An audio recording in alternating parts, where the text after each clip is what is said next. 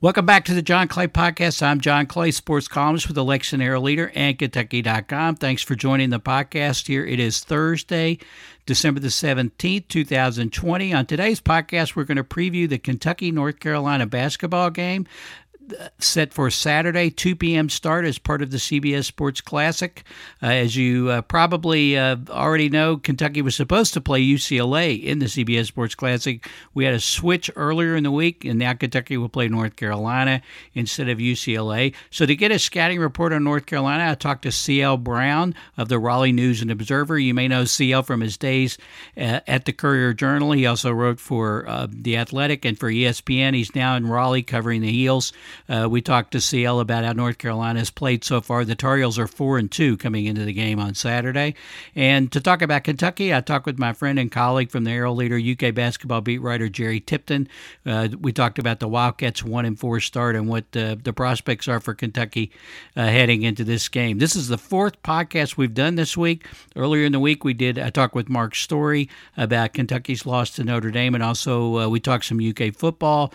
Then when UK hired UK football hired an offensive coordinator, Liam Cohen, the assistant quarterbacks coach with the Los Angeles Rams. I did a podcast where I talked with Kevin Modesti of the LA Times about the Rams offense and what UK's offense might look like. We also, on that same podcast, you can hear Liam Cohen in his meeting with the media talking about taking the Kentucky job, his offensive philosophy and that sort of thing, if you want to check that out. And also, we did a podcast with Jared Peck, the preps writer for the Herald Leader, as the Kentucky State Football Championships start on Friday at Kroger Field. They run Friday and Saturday. So check out all those podcasts as well. But right now we're going to talk basketball, Kentucky and North Carolina, and we're going to start off with C.L. Brown of the Raleigh News and Observer talking North Carolina, and then we'll have Jerry Tipton of the Herald Leader talking Kentucky.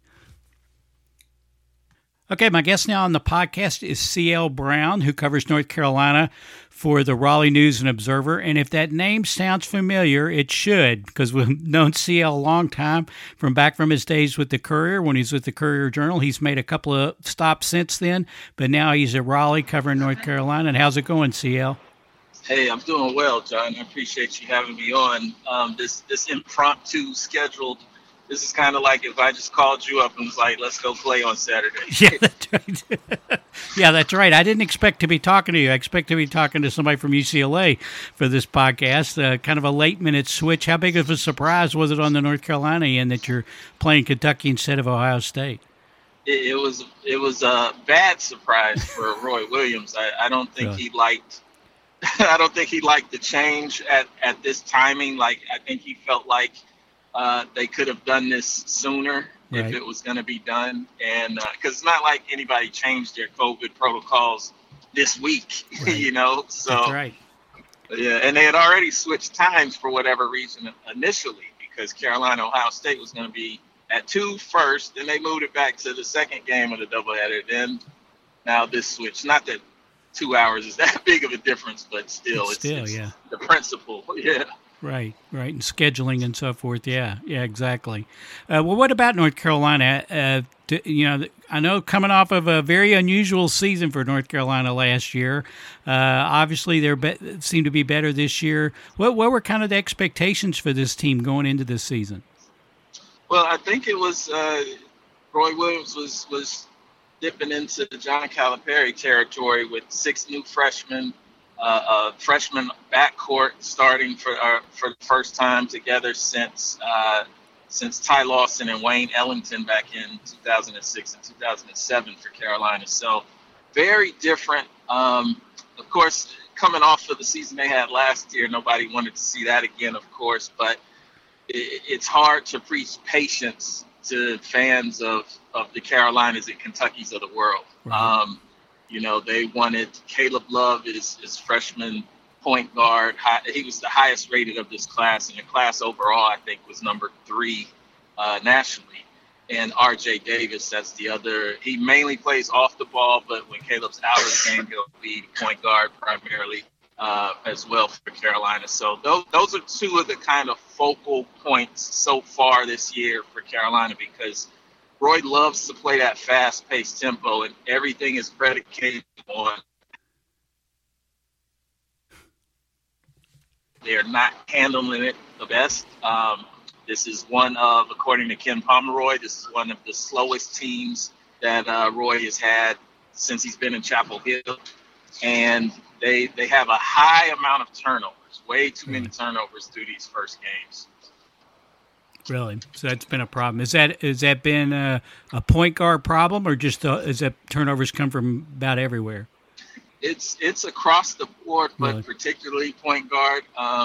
They've combined for like 7 and 9 turnovers, I believe, in the past couple of games.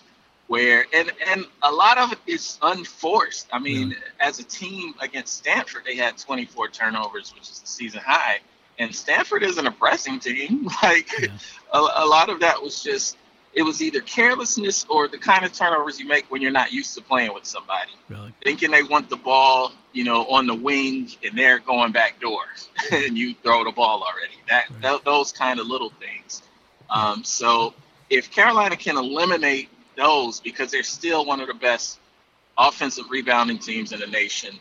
I think last I looked, they were like top 5 in Ken Pom offensive rebounding percentage. So if they can just get the ball up and give themselves a chance to get a rebound and a basket, their offense will run a lot better than it's been so far. Yeah, John Calipari, we are recording this on Thursday afternoon with Calipari this morning, and he pointed to North Carolina. I think he said they were out rebounding opponents by like 18 a game or something like that. Who are the people to watch? Who should Kentucky fans be on the lookout for on Saturday on this North Carolina team? Well, I think it's all in the front court for Carolina. Garrison Brooks, who was the preseason player of the year in the ACC, which it's one of those things where I don't think he's really the player of the year in the ACC, but because he had such a strong year last year, statistically speaking, and was the top guy returning in the conference, people just like voted for him, just kind of out of habit.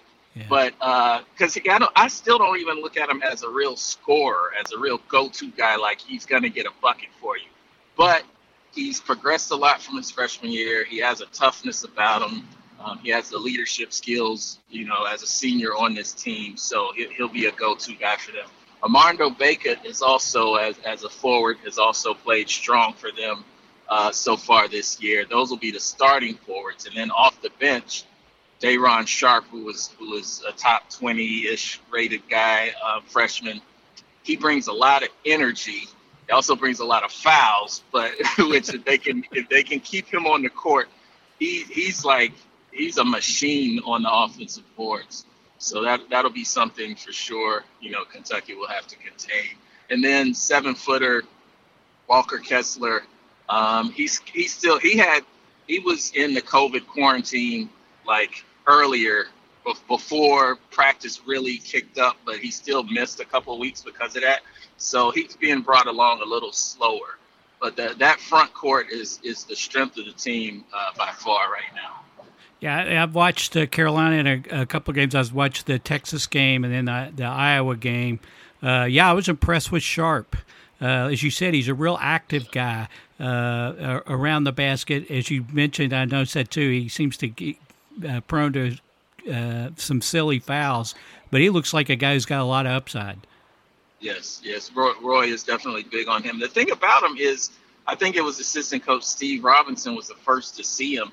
He wasn't really on the radar nationally at all when they first, started to talk to him and to be interested in him. And then you kind of, whatever Steve Robinson initially saw in him, that started to pan out because he started to kind of trim himself down, get in a better condition, and his numbers started going up. And then a lot of other schools tried to get in on him, but Carolina, as our being first, they already kind of locked him in. So that was somebody that they always saw a lot of potential for, and he fits right in this Roy Williams system for his forwards. What about the backcourt? It sounds like Roy wants them to step up and play better. Who's got the most potential in the backcourt? Well, if we said this, we had this before the season, had this talk, I would have said Caleb Love. But so far this year, he hasn't really shown the explosiveness at least over the course of an entire game, you'll see him in spurts, and he'll make an eye-popping move or pass or basket, and you'll be like, oh, okay, that's how it's supposed to be. But I think it's one of those things where his wheels are turning so fast right now, just trying to figure out if he's doing the right things, if he's in the right spot, is he running the offense right, and he's not playing instinctively yet. And so top at some point for him, or else Carolina might be in trouble. But he's kind of, I don't know. I just feel like he's still figuring it out. I think R.J. Davis has made the transition a little bit better, aside from the turnovers. R.J. is shooting the ball better than Love, and basically more consistently than everybody else. Except he had an 0 from the three-point range against North Carolina Central their last time out on Saturday. But before that, he was shooting 44% from three. So he's solid. But that's something else for Carolina. Their perimeter shooting as a whole has been pretty bad. Andrew Platek comes off the bench. He's a senior. He's a reliable guy. But if you're going to have to depend on Platek to make three-pointers for you, might be in trouble, over the course of the time. Okay. What? I'm assuming turnovers is the big key for Carolina. Am I right in that, or saying that, or is on Saturday, or is there something else that Carolina has to do to beat Kentucky on Saturday? Away from home, they haven't shot the ball well for whatever reason from the free throw line, and when they're in the Maui Invitational in Asheville, North Carolina, right? They that came into play when they lost to Texas.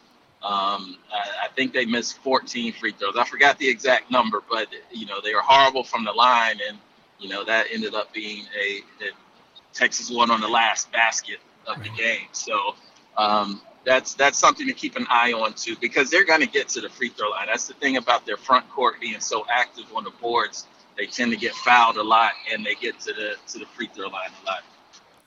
Yeah, well, as always, it's always a great matchup, even if the teams are not the best teams and not playing all that well. It's always fun when Kentucky and North Carolina play each other. I'm one of the ones who think they ought to play every year. So I know that's hard to do in this day and age, especially with even when it's not COVID. But anyway, so I'm kind of glad for the last minute switch, even though coaches may not be crazy about it.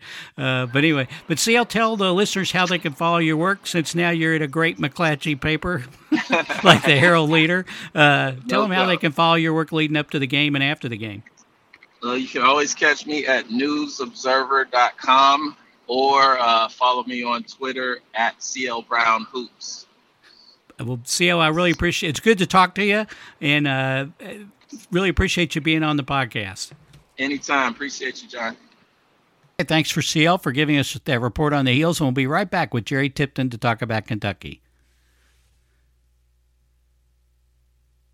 My guest now on the podcast is my friend, long time. Do you not like it when people call you long-time UK basketball writer Jerry Tipton? I've been called worse. Okay. Okay. Well, that's good. Okay. Well, we'll stick with that. Long-time UK basketball writer Jerry Tipton, Cats and Heels on Saturday. First of all, how you doing, Jerry? Good. A little scrambled because, as you know, everything is tentative.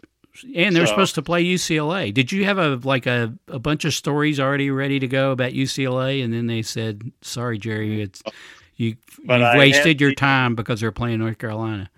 No, but I had been sort of wanting to look through like Blue Ribbon Yearbook and other places about UCLA, and I had put it off, and I was going to do it, I guess yesterday, and last night, and then the word came that was changed and they were going to play North Carolina, so I was happy about that. Why did they change? I'm not buying this protocol thing. Why did they change? I'm not absolutely sure, but I think it had something to do with COVID protocols, and the UCLA coach had a teleconference today, and I tuned into that, and he said the Big Ten and the Pac-12 have the same set so UCLA and Ohio State, there would, I guess, be a greater level of comfort there. And I don't know about the SEC and ACC, but perhaps that's true there too. I don't know. I think I do think that's true. I think they're using that same technology thing where for contact tracing, that whatever, right. I think I pronounced the name of it, but I think they are doing the same. So I think that there might be some truth to that. You're talking about Mick Cronin, UCLA coach Mick Cronin, right? Said that today. Yeah. Right. Okay. Kentucky is off to a 1-4 start. The last time Kentucky was 1-4 was 1984-85, Joe B. Hall's last year. You were on the beat then. What do you remember from that year? Do you remember that start? I remember the Kansas game when I talked to Kenny Walker, and he said when they beat Kansas in Louisville, and that was the game that sort of turned it around for them. If you had asked me, what was their record after 5 games, I wouldn't have been able to tell you. But I do remember them beating Kansas. John Calipari was an assistant coach at Kansas, by the way. Oh, okay. And I remember Kenny Walker. It was clear that he was the man. That game established that they were going to rise and fall on how Kenny Walker did. And I asked Kenny Walker about that. He remembered it, of course. And he said that one of the keys was that Roger Harden was the point guard, and Roger Harden was like Kenny's caddy. Right. He really got the ball to him, and obviously that's helpful. And the other thing I remember is they finished 16-12 in the regular season. And the Selection Sunday thing was at Channel 27 in Lexington, and the media was invited. So I went, and Joe B was there, and he was giddy when they got a bid. You could tell he was, I'm not exaggerating. He was giddy is a word to describe it. He was so happy. And then they went on a little run. Right. And won 2 games and went to the Sweet 16. So it turned out, a happy ending. And then Joe retired right after the game. So, to Kaywood, the post-game post-game radio interview. Yeah. When we all huddled around him. Yeah, because it was pretty controversial that Kentucky got in with a 16-12 record, right? And then they sort of atoned for that. I don't know if atoned or would confirm that they deserved to be in it by making it to Sweet. They lost to St. John's, right? Correct. And the other thing I remember is that Florida did not get in, and Florida beat Kentucky 2 out of 3 times. Yeah. So Norm Sloan was not happy. And while Joe B was giddy, Norm was furious. He was storming Norman. The polar opposite of giddy is, that was Norm Sloan. And he said something to the effect of he knew that Cliff Hagan would be strutting his stuff. Over this. Cliff could strut his stuff. He still can. Well, yeah, to strut, I suppose. Yeah, of course. Okay, well, let's fast forward to this year. As we mentioned, Kentucky off to this 1-4 start. Lost to Notre Dame. Terrible last time out. Terrible first half. Much better second half. To me, the big thing out of the Notre Dame, or one of the big things out of the Notre Dame game, is Cal said he likes Terrence Clark at the point guard, and we are taping this Thursday night, and he reiterated that today. What do you think about that with Terrence Clark at point? Well, the first thought I had was that I remember when Quade Green, a couple of 3 years ago, was the point guard the first few games. And then John Calipari switched to Shai Gilgeous-Alexander. And I wondered about that because Quade Green was, in my eyes, kind of the traditional point guard, kind of the guy that would move the ball around. They were a little more organized, I thought, with him. Shai was just more athletic. Mm-hmm. And it obviously it worked out. Right. They played better, and I think the 2 key things: Shai was a better defender, and Shai also got in the lane and forced the defense to react to him, and then he would either lob or for a dunk or pass to an open guy for a shot. And I think that's what John Calipari sees in Terrence Clark, somebody that can get in the lane, force the defense to react, and then they take it from there. So, he's a freshman. He had 4 turnovers. pretty much all of them were unnecessary. Right. And because I watched the replay, but he gets in the lane and he plays it the way I think John Calipari thinks is advantageous.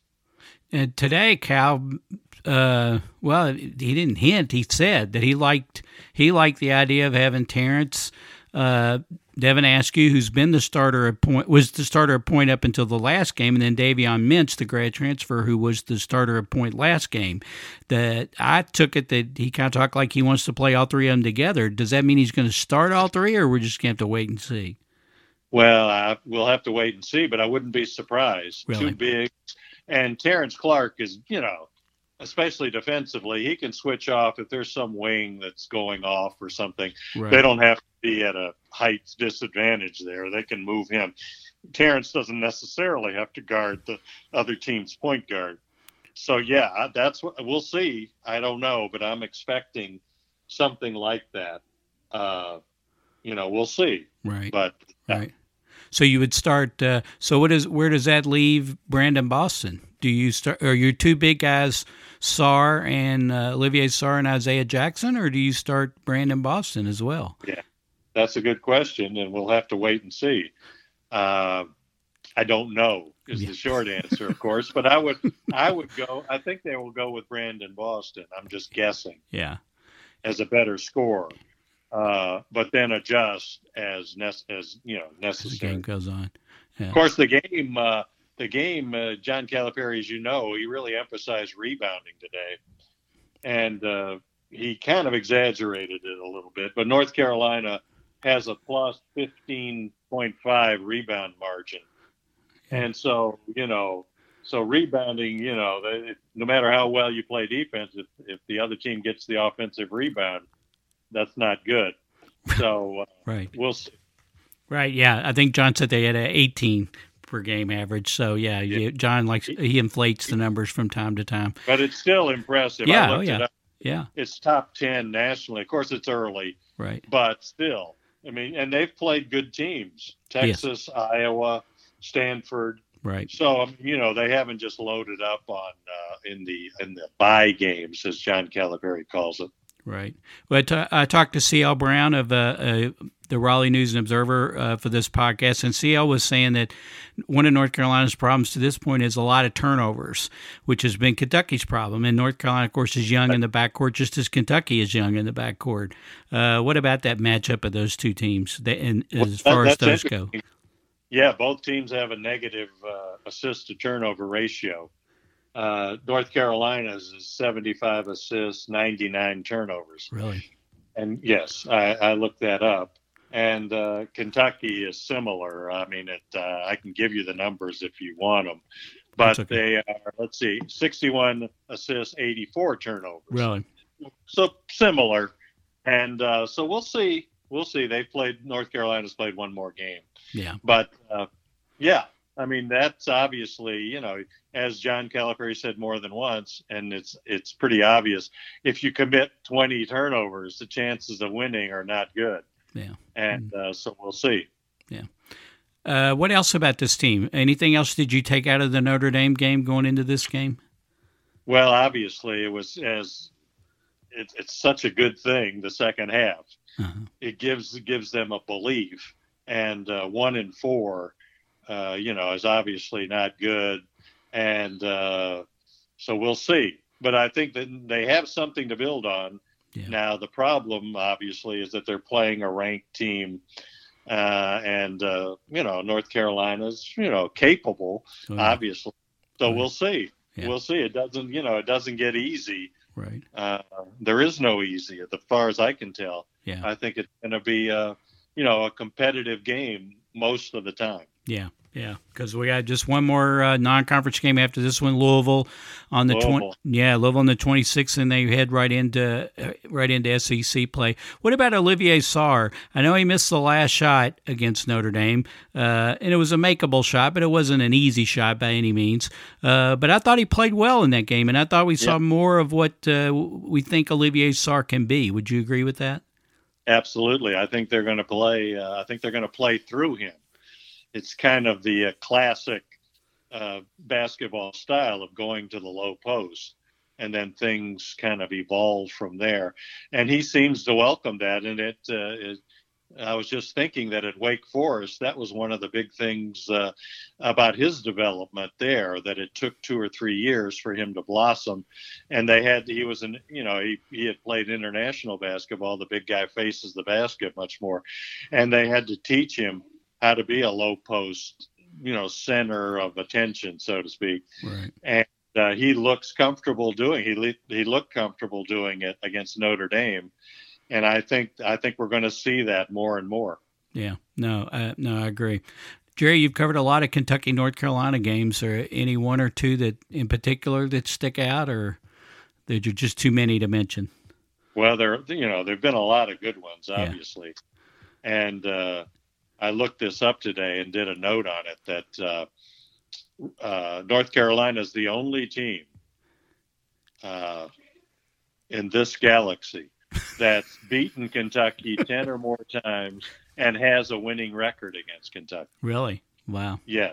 Wow. So, of course, the first game that immediately comes to mind is Luke May making the shot. Yeah. Regional final. Them in the Elite Eight, right. Right. And another game I think about is the game where Anthony Davis blocked the last second shot, a shot right. similar to the one Nassar took right. against Notre Dame, and to preserve Kentucky's victory. Right. So, it should be a really good game, obviously. And another one that comes to mind is Malik Monk going for 47 in Vegas. So, it should be, you would hope for a lot of basketball drama. Yeah. Yeah, that was the game I was going to mention because I didn't see that game. I watched it on TV. Jerry and I were flying. We were flying out of Cincinnati. It was inside baseball. We were flying out of Cincinnati. There was a problem with the plane and fuel or stuff, so they had to kick people off the plane. Jerry got kicked off the plane before we got on the plane, by the way. And then you went an alternate route. You made it there. I kept with the original flight. I got snowed in Denver. I couldn't get out of the Denver airport. Spent the night in the Denver airport. Never made it to Las Vegas. Watched the game on TV at a courtyard next to the Denver airport. So that's my memory of that game. And of course, what did Monk score? He scored like 47 or something in that game. 47. Yeah. Yeah. I don't know, but it's obviously it's the highest point total I think in Cal's time as coach, and he made a 3 late where. They won like 103 to 100, something like that. Yeah. And he made a 3 late right in front of the Kentucky bench. And Cal, you know how Cal is about drive. Right. He wanted him to drive, but Monk was feeling it and took the 3 and made it. And of course, Cal was left with good shot. Yeah, exactly. No. Good. Okay. Yes. Yeah. Yeah. Exactly. So. And Cal acknowledged this. Yeah. After the game, in the post-game press conference. One more question before I let you go. Cal said today the question came up about why they took the bus to Atlanta for the Georgia Tech game. Cal said he thought the bus ride was a 4-hour bus ride. Yeah. Do you? I guess I believe that. I guess when you get on a plane or whatever in a bus, you don't really pay attention, to how far it is. But I just immediately thought he's never driven to Atlanta. Yeah, probably so. That's probably true. He said, I'm one of those guys who doesn't know the price of milk, although he says, I do go to Kroger. So, of course, he said that for a fact, I guess, the price of milk thing. But that's the way I took it, that he doesn't have to, drive. Right. That if he is driving, he probably has somebody driving for him. Right. He's doing something else. Right. So, but I would have think, I've flown to Atlanta many times. I've also driven to Atlanta or ridden to Atlanta. So, okay. Yeah. The thing I wondered about, and I asked Devin asked you about it afterwards, was that bus ride back. Yeah. After they lose to Georgia Tech, and it wasn't, it wasn't an encouraging performance. Right. And then they, then you have to get on a bus for 6 hours. Right. That doesn't sound like fun. But he said they were tired. They all went to sleep. So, okay. Yeah. All right. Yeah, I buy that. I could buy that. Long bus ride game, right. So forth. Wait around for the game and then so forth. But anyway, they're flying to Cleveland, as Cal said. No more bus trips, I don't guess, or at least maybe to Knoxville and Nashville, but no more long bus trips. So it should be an exciting game. It's always a good. I think it's always a good matchup when Kentucky and North Carolina play. So hopefully we'll have another game we'll be talking about years down the road. Be sure and follow all of Jerry's coverage. Follow him on Twitter at Jerry Tipton. All his coverage on Kentucky.com and in the print edition of the Herald Leader. And as always, thanks for being on the podcast, Jerry. Yeah, thanks for having me, John. Okay, that'll do it for this edition of the John Clay Podcast. My thanks to C.L. Brown of the Raleigh News and Observer. Be sure and check out his work as he covers North Carolina athletics and North Carolina basketball. And my thanks, of course, to my colleague Jerry Tipton at the Herald Leader. Check out Jerry as well on Kentucky.com. We'll have plenty of coverage leading up to the game on Saturday. Look for Jerry's stories.